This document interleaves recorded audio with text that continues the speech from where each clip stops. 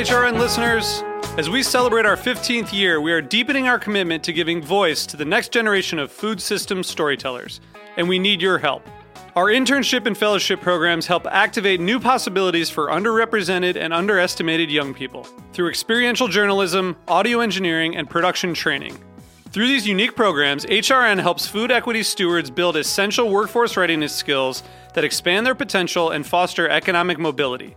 Please consider supporting these critical programs. And with a minimum donation, you can be entered to win a dinner for two at an amazing restaurant in one of 8 cities and tickets to a concert at a great venue in one of those cities. We have incredible partners across the country who have donated, as they also share our passion for helping to educate the next generation of food systems storytellers. Check out heritageradionetwork.org/15 to donate and enter to win today. That's heritageradionetwork.org/15 to donate and enter to win today. And make sure you donate before March 31st. Thank you. You're listening to Heritage Radio Network. HRN is food radio supported by you. Learn more at heritageradionetwork.org. This episode is brought to you by Roberta's, home of Heritage Radio Network since 2009. Learn more about Roberta's at robertaspizza.com.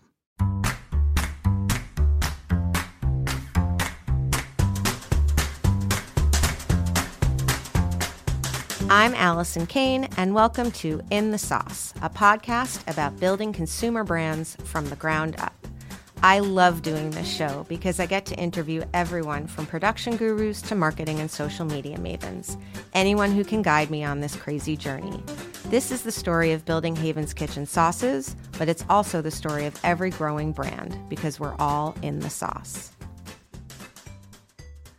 Today, I'm joined by Patrick Schwarzenegger, CEO of Mosh, the brand on a mission to educate consumers about brain health.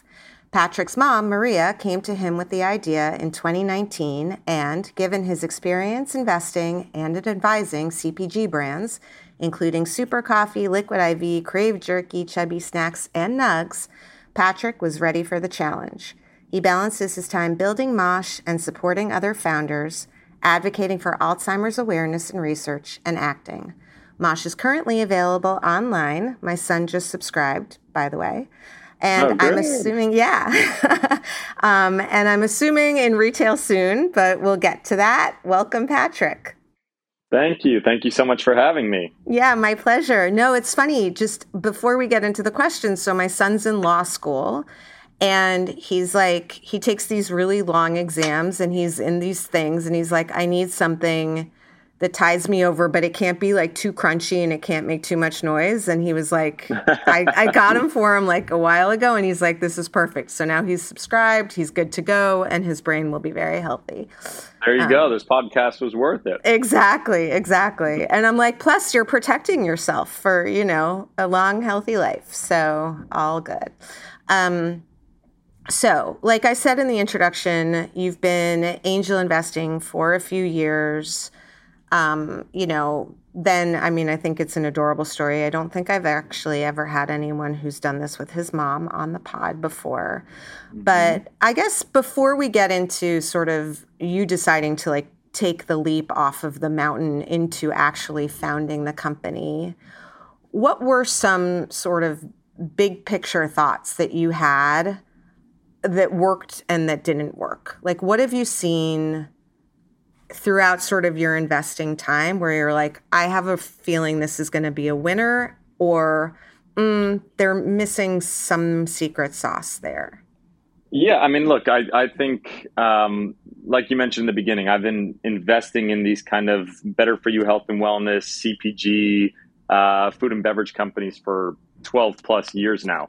I started doing this out of just being a struggling consumer. I was a junior in high school. I started to get into working out, and I started to care about what I was eating and putting into my body. And I started to learn more about ingredients and nutritional fact panels and what was in the products that I was currently eating. And I remember I used to drink these kind of Odwalla or Naked protein shakes after my workouts. And I realized that the 2 servings in the bottle I had in it had 68 grams of sugar in it. And I was just like, holy shit, this is insane. And so I started to go out and try to go to the grocery store and look at, what were the healthier versions of what was out there. And really, I just struggled to find a lot of it. Yeah. And so I just said, you know what, I'm going to go out and try to find other entrepreneurs that are tackling this space and invest in them. And that was pretty much my thesis. I knew nothing kind of about the food and beverage space. I knew nothing about CPG, but that's how I started. I came across this one guy that was starting a company called Blaze Pizza that was positioned kind of as the Chipotle for pizza, kind of a healthier pizza, allowing customers to see their ingredients, to see their pizza be made right in front of them, transparency on the ingredient sourcing and stuff of that nature.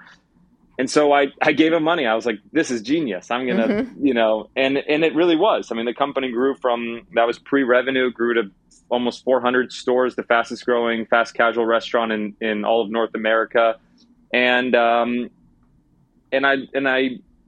bring this up because it was a home run on the investment side, but really it was where I got to learn a lot about business. Right. And furthermore, I franchised a couple stores myself, and I got to see from a macro side, customers shifting.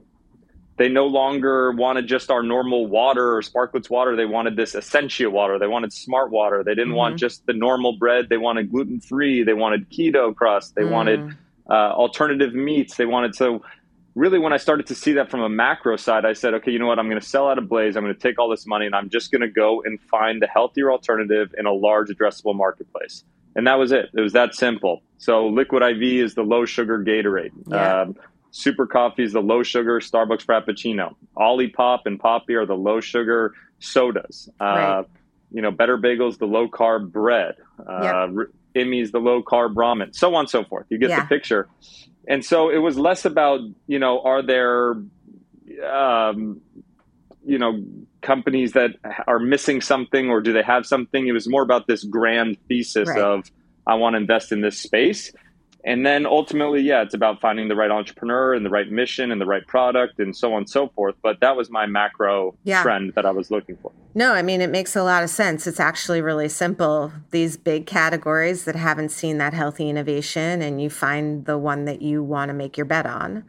Yeah. Over those, 10, 12, 15 years, my guess is that you've taken some notes about operations and sales and marketing. And my guess is that now, as you're sort of starting something from scratch, those notes are influencing the way that you're making decisions, I would think. You're right. Yeah. I mean, they do to a degree, but as you know, every year things are changing. I mean, from when we were 10 years ago, when we started Blaze Pizza, that was like, retail. How do we open as many stores as possible?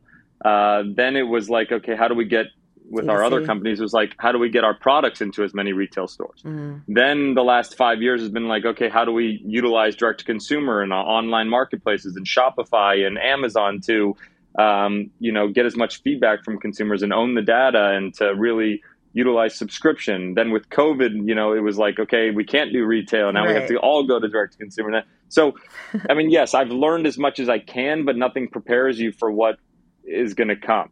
Which, by the way, is what makes you a really good investor.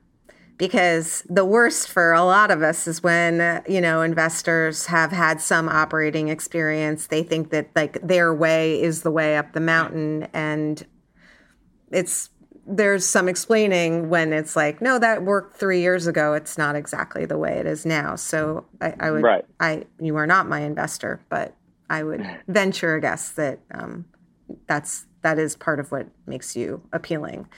So let's talk about the conversation with your mom. Yep. My guess is it wasn't just like, hey, we should start a company. My guess is that there was like some discussion going on for a while. What was she saying to you? You took a minute, I think, to say like, yeah, let's do this. Tell me about like the kitchen table. You guys are sitting there. Yeah. She says, Patrick.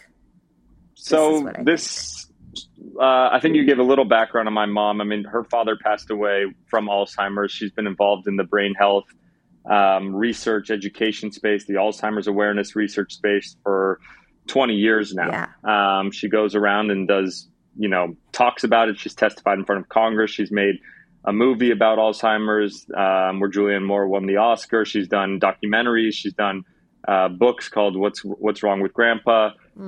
So many different things to spread awareness.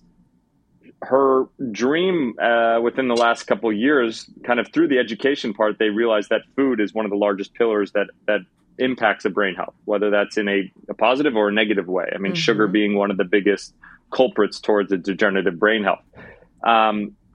So she's always had this idea, I wish I could go after like Boost and Ensure and create multiple different products that can speak towards brain and body health. And I set her up on a couple meetings with some kind of bigger conglomerates in the food and beverage space.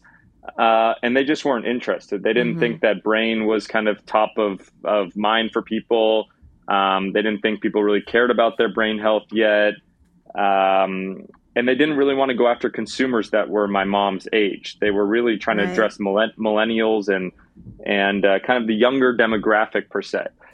I want to just interrupt you on that for 1 second because being a 51-year-old woman, I was very excited to read a little bit of data that 88% of household decisions are made by women over 40. And yet basically we are portrayed in the media as like basically completely just, kind of on the way out to pasture. Like it is not, we are not targeted well enough. I think, by the way, Bobby and Jones Road does a really good job targeting older women, and that's part of their success. It's very sort of subliminal, but it definitely works. Anyway, my mom likes to say that she feels like her age range is the invisible woman, that they don't get marketed towards. And so she really was like, kind of frustrated with that. And that's when COVID happened, I moved back home with my mom. And my film career got fully put on hold until the following year when I filmed The Staircase for HBO. But that whole year before, it was on hold. And I was living with her and I said, you know what, why don't we just create this company? I mean, I know enough about the CPG and better for you health and wellness space. I have a lot of contacts in manufacturing and R&D and branding and website building. And I know a lot of information about just like paid media and the direct consumer landscape and Amazon and Shopify. Yeah. Let me get this off the ground for you and get it running. And let's see if you have a proof of concept. And then we can just kind of decide where to go from there. And that's what we did. I mean, we started with a bar, which was probably the worst decision because it's the most crowded category. And it was, down year over year, double-digit % during COVID. But it was what was most true to my mom. She eats a bar every single morning. We have her give it up for Lent because she eats so many bars and that's her challenge. But she would take it with these vitamins every morning. Vitamins that kind of her nutritionist and brain health doctors told her to take, from lion's mane to ashwagandha, vitamin B12, D3, omegas, almonds, et cetera, no sugars. They didn't want her to spike her insulin. Yeah. And so I said, let's just combine all these different things you're taking and let's just put it into a bar form. Let's make it so it's no added sugar. It's 1 gram of sugar. It has an ample amount of high protein, 12 grams plus. Let's have it high in fiber. Let's have all these different vitamins and nutrients in it. And let's try to make it taste good. And let's go to the market with that. And that's how we did it. It does, by the way, really taste good. It also, there's something, it's like in between textures, which is what I really liked about it. It has like they're like almost crunchy bits or crystals. That's good stuff. So it's funny. We actually, we spent so much time and money on R&D. It was a really difficult time during COVID to do that because we weren't allowed to go to the kitchens, the co-manufacturing kitchens. We couldn't go to the co-manufacturers. We couldn't work with the R&D specialists during that time because this was like March 2020. This was like the height of everything and like everything shut down. And so we were starting to do it ourselves and we were trying to, how do we make it sweeter tasting without adding sugar? Let's use the dates. And finally, we got to a product that her nutritionalists and the brain health doctors didn't approve. And it was a date-based bar, but the dates made the sugar so high that the insulin was still spiking. So then we had to go back to the drawing board and then we had to utilize kind of some of the allulose and monk fruit and some other kind of ingredients and new technology to help trying to make it a little bit sweeter tasting, but without the sugar, right. Sugar and without the insulin spike issues. And finally, we did that. But I mean, as you imagine, it's really hard to get these to taste great with all these different nutrients and ingredients in it. Totally. And finally, we did. And that was the benefit of launching direct to consumers. We got to talk to our audience. We got to learn from them. What do they like? What do they not like? We've continuously made updates to the product. And now we have, thousands and thousands and thousands of 5-star reviews, thousands of subscribers and customers, over 100,000 customers. So it's been a wild, great success. And we're always continuously updating and making changes. But yeah. All right. We're going to take a quick break. And when we come back, we're going to talk about D2C into retail plans. We'll be right back.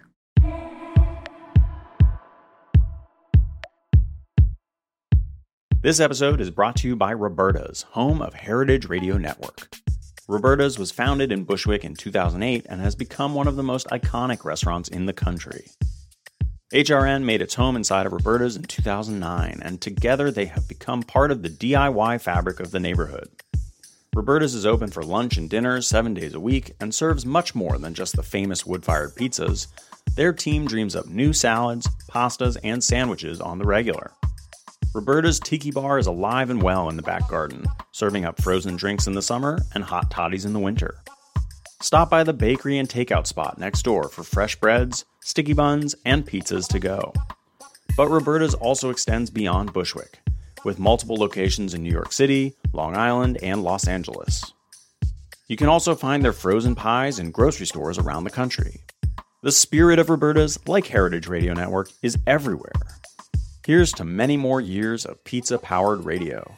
Learn more about Roberta's at robertaspizza.com. I'm back with Patrick Schwarzenegger, CEO of Mosh. Okay, so before the break, we were talking about you were iterating. You're in the middle of COVID. We've all been there.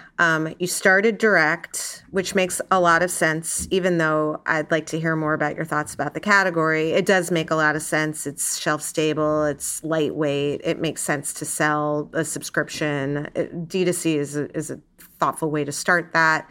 You obviously have some awareness building ability, between the two of you. So it makes a lot of sense. And you just did a fundraise, and part of that is to plan on some retail. I read that you're going into Equinox, I believe. So tell me a little bit about, you have seen enough. You've seen, there are a bunch of the brands that I saw that you invested in that started direct. Retail is a key part of this whole game for sure. Yep. So, strategically, what are you thinking and maybe why? Yeah, I mean, I look at this company as a kind of a multi-year build out, right? If I'm looking at the business strategy from 10,000 feet up, it's what do I want to accomplish this year? And in year one was really proof of concept. So direct to consumer made the most sense. We really needed to learn from our consumer. What did they like? Why did they like it? What did they not like? And why did they not like it? Yeah. We did that. We accomplished that. Then the next year was really about how can we continue to grow our e-com platform? How do we really fix what we like to call as our leaky bucket, which was a lot of why were our subscribers falling off? How can we grow on e-com to Amazon and approach a wider audience? How do we continue to really build out our website and prioritize our subscribers and our AOV and our LTV and all these different things? And we accomplished that. Now, next year, which will be our year 3, it's about how do we go and acquire, new customers in a wider range. And obviously, retail is that landscape. Still, about 80% of our typical consumers are finding their new purchases or this type of a product in the retail landscape. And so the financial raise was really about how can we go and build the team and the strategy and go execute that, the baby steps towards that. In 2024. And that was kind of what the raise was for. So how we're thinking about retail is really just starting in our backyard. I mean, really starting in Los Angeles. And, that's why we're starting with our, Earth Bars and Equinox and Erewhon. We've gotten a lot of inbound interest from other retailers, but my kind of methodology is really starting small and just go, hardcore in those different retailers and try to learn as much. Once again, we're kind of at that year one again of, proof of concept, but for the retail side now. And so, we're going through a little branding exercise now to fix some of the branding stuff to appeal to the audience and be a more direct message. We're working on our pricing and our cost of goods and our margins to make sure that we're successful in retail. All those different things we're going through now. So that's kind of our plans for next year. I mean, I would say we'll be in maybe, over 1,000 stores by Q4 2024. But for me, it's really about making sure that those retail stores are working with us to educate the consumers about what the product is and why it exists, and how do we make sure that there's sell throughout that store level. And then we can continue to grow and go from there. No, I mean, I really like the framework. I think your episode 214, I've been doing this since 2018, and I don't think anyone's been like, year one is this, year two is that. It's actually very helpful framework. I had a woman named Ellie. I'm forgetting her last name right now, but she need a memory boost. But get a Mosh bar. Exactly. She was with Kind Bar forever, and when she came on the show, she was talking about how when Kind first launched, they were in the pharmacy and how hard they had to work to get out of pharmacy into snacks. And I'm wondering if you guys are thinking at all about, you started the conversation with it's a really crowded category. There are people who, I mean, I've had on bar people before, and they've definitely said it's crowded, but not when you're looking for specific. Some bars are for anti-bloating, some bars are for snacks, some bars are for breakfast, some bars are for protein. So, but I wonder if there's any thought to sort of go into, to think about this is more about functionality, more medical. It's not your grandma's bar, kind of thing, as opposed to sort of being with everyone else. Is there a merchandising? Yeah, that's discussion? Part of the exercises we're going through now. Is you're right, and that's what our biggest problem is, but it's also the biggest opportunity. Is how do we just not put our current product, current branding on a wall full of other products? Right.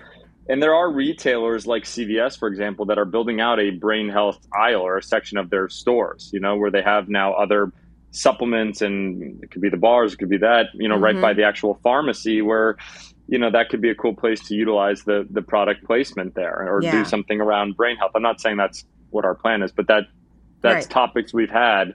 There have been other products that have revolutionized categories. And if you were to think of, where would mushroom powders, or where would, jerky sticks, or where would these little functional shots that are, good for the liquid shots for immune or whatever, there's different things that you're like, where would they exist? And then they've made placement for them, or the refrigerated section. We're one of them. So yeah, exactly. So it's, we'll see. But it's definitely of in mind for when we're growing, especially as we grow into multiple product lines. That's the 5-year plus vision, is to build out a whole brand thing. Yeah. No, that's awesome. Okay. We're going to wrap up with one or two final questions. You said something about the leaky bucket. And I feel like every founder and operator should be able to identify their leaky buckets. And so I want to know what kind of process did you use to try to really figure out where there were leaks in the bucket? And then how did you go about trying to fix them? And just an example or two, because I think that sometimes we don't look. And and it's actually a really important thing to do, because it's the best kind of learning.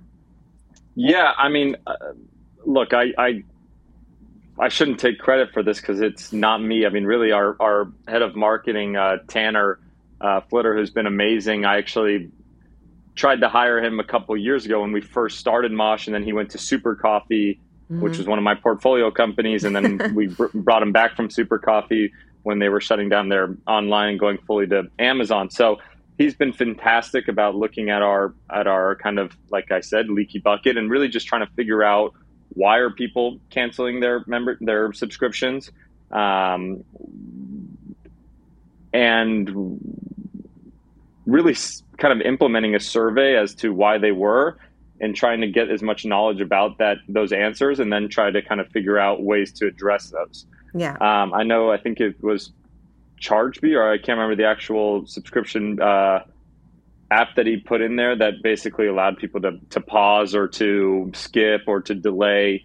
That was a really big implementation that reduced our churn by a lot. And I think the number one reason people were canceling was they had too much product. Yeah, I was going to say maybe that. Yeah. Yeah. And so it was just about addressing those kinds of people. And when they usually say they have too much product, we sell 12 bars. So really they have to eat, one every 3 days or one every other day or something like that. And so it was really about educating the consumer. How do you fit this into your daily routine?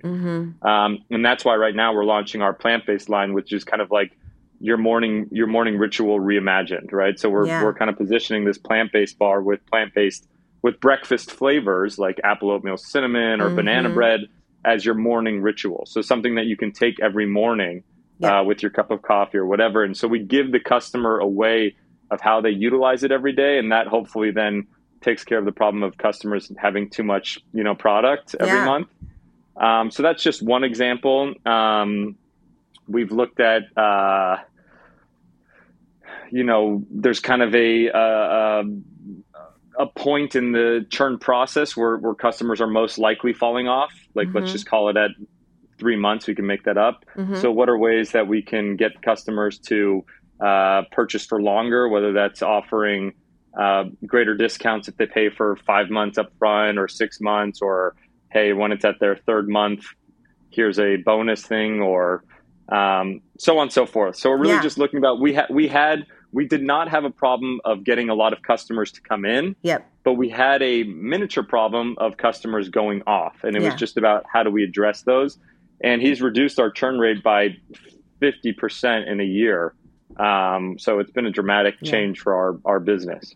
No, I think it's awesome. And it's something that, I certainly didn't know. I wasn't thinking about the difference between people coming into the brand and people staying in the brand. But whether it's like an LTV calculation on D2C or it's your velocities in store, the reality is that it's just really expensive to keep bringing new people into the brand if they're not staying there. And if they're not staying there, then it indicates that we're not really doing something for them that's making their lives better, And I think a lot of founders go into this, I know I certainly did, not realizing that my goal is to be in someone's basket every week and to keep those people in. I didn't even realize that was my consumer behavior.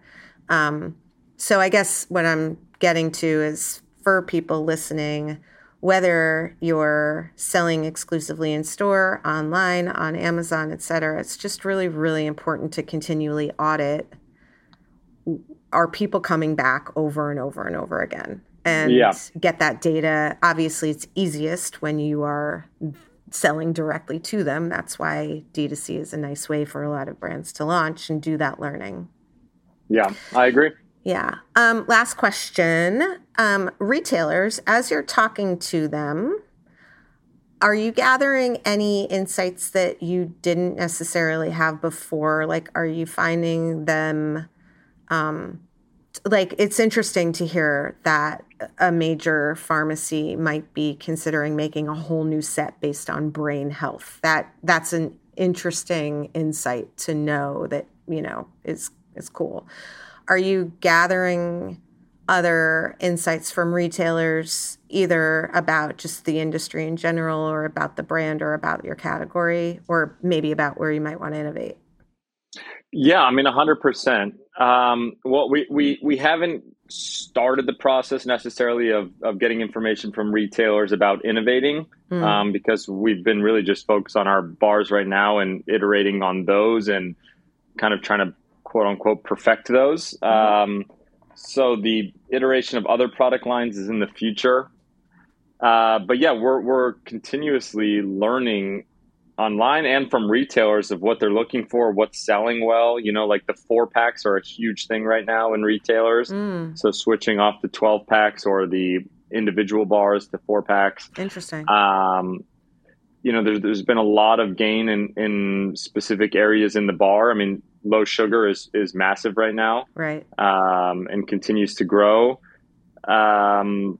Pricing is tough, with inflation and customers going less often to the store. Usually their baskets are a little bit higher in revenue, but that's because product costs are up. So just kind of gaining that information. But yeah, we're always looking at ways to utilize what information's out there. Yeah, I mean, I don't know. You have a really nice sort of big picture of the industry. You have a lot of companies in a lot of different categories that you're looking at. I'm optimistic. I mean, I guess I kind of have to be. This is my job. But I think that this is like, okay, yeah, there's a lot of simplifying. There's, some margin challenge. There's obviously less money going around. But I do feel like it's kind of forcing everything to get better in a way. And I feel like those of us, the companies that like figure stuff out and make it through this, are going to be in a really good position when the, tide switches back to, we need a bunch of innovation. We don't want everything to be private label. We don't, we've got labor back in the stores. There's money flowing again. I would like to just hear you opine on that. Do you agree? Oh, I agree and I disagree, I guess. I mean, there's definitely, it's definitely a pretty pivotal moment in the CPG, in the kind of just in the entrepreneurial landscape of like, I think COVID was a really hard, but also wonderful time for a lot of entrepreneurs because they were like, it gave them that reset moment of, you know what, we're all home or whatever. Anyone can start a business. Anyone can get it up on Shopify and they can get a sale within a day. And it's, it's really an amazing thing that what Shopify and what the direct to consumer landscape has allowed people to do. Also a really tough time now. I mean, money was also pretty much free. Flowing. Yeah, just completely flowing 2 years ago or 3 years ago and 2 years ago. And now it's just the reduction of cash flow and money going out the door to early stage CPG companies it's going to be tough. Yeah.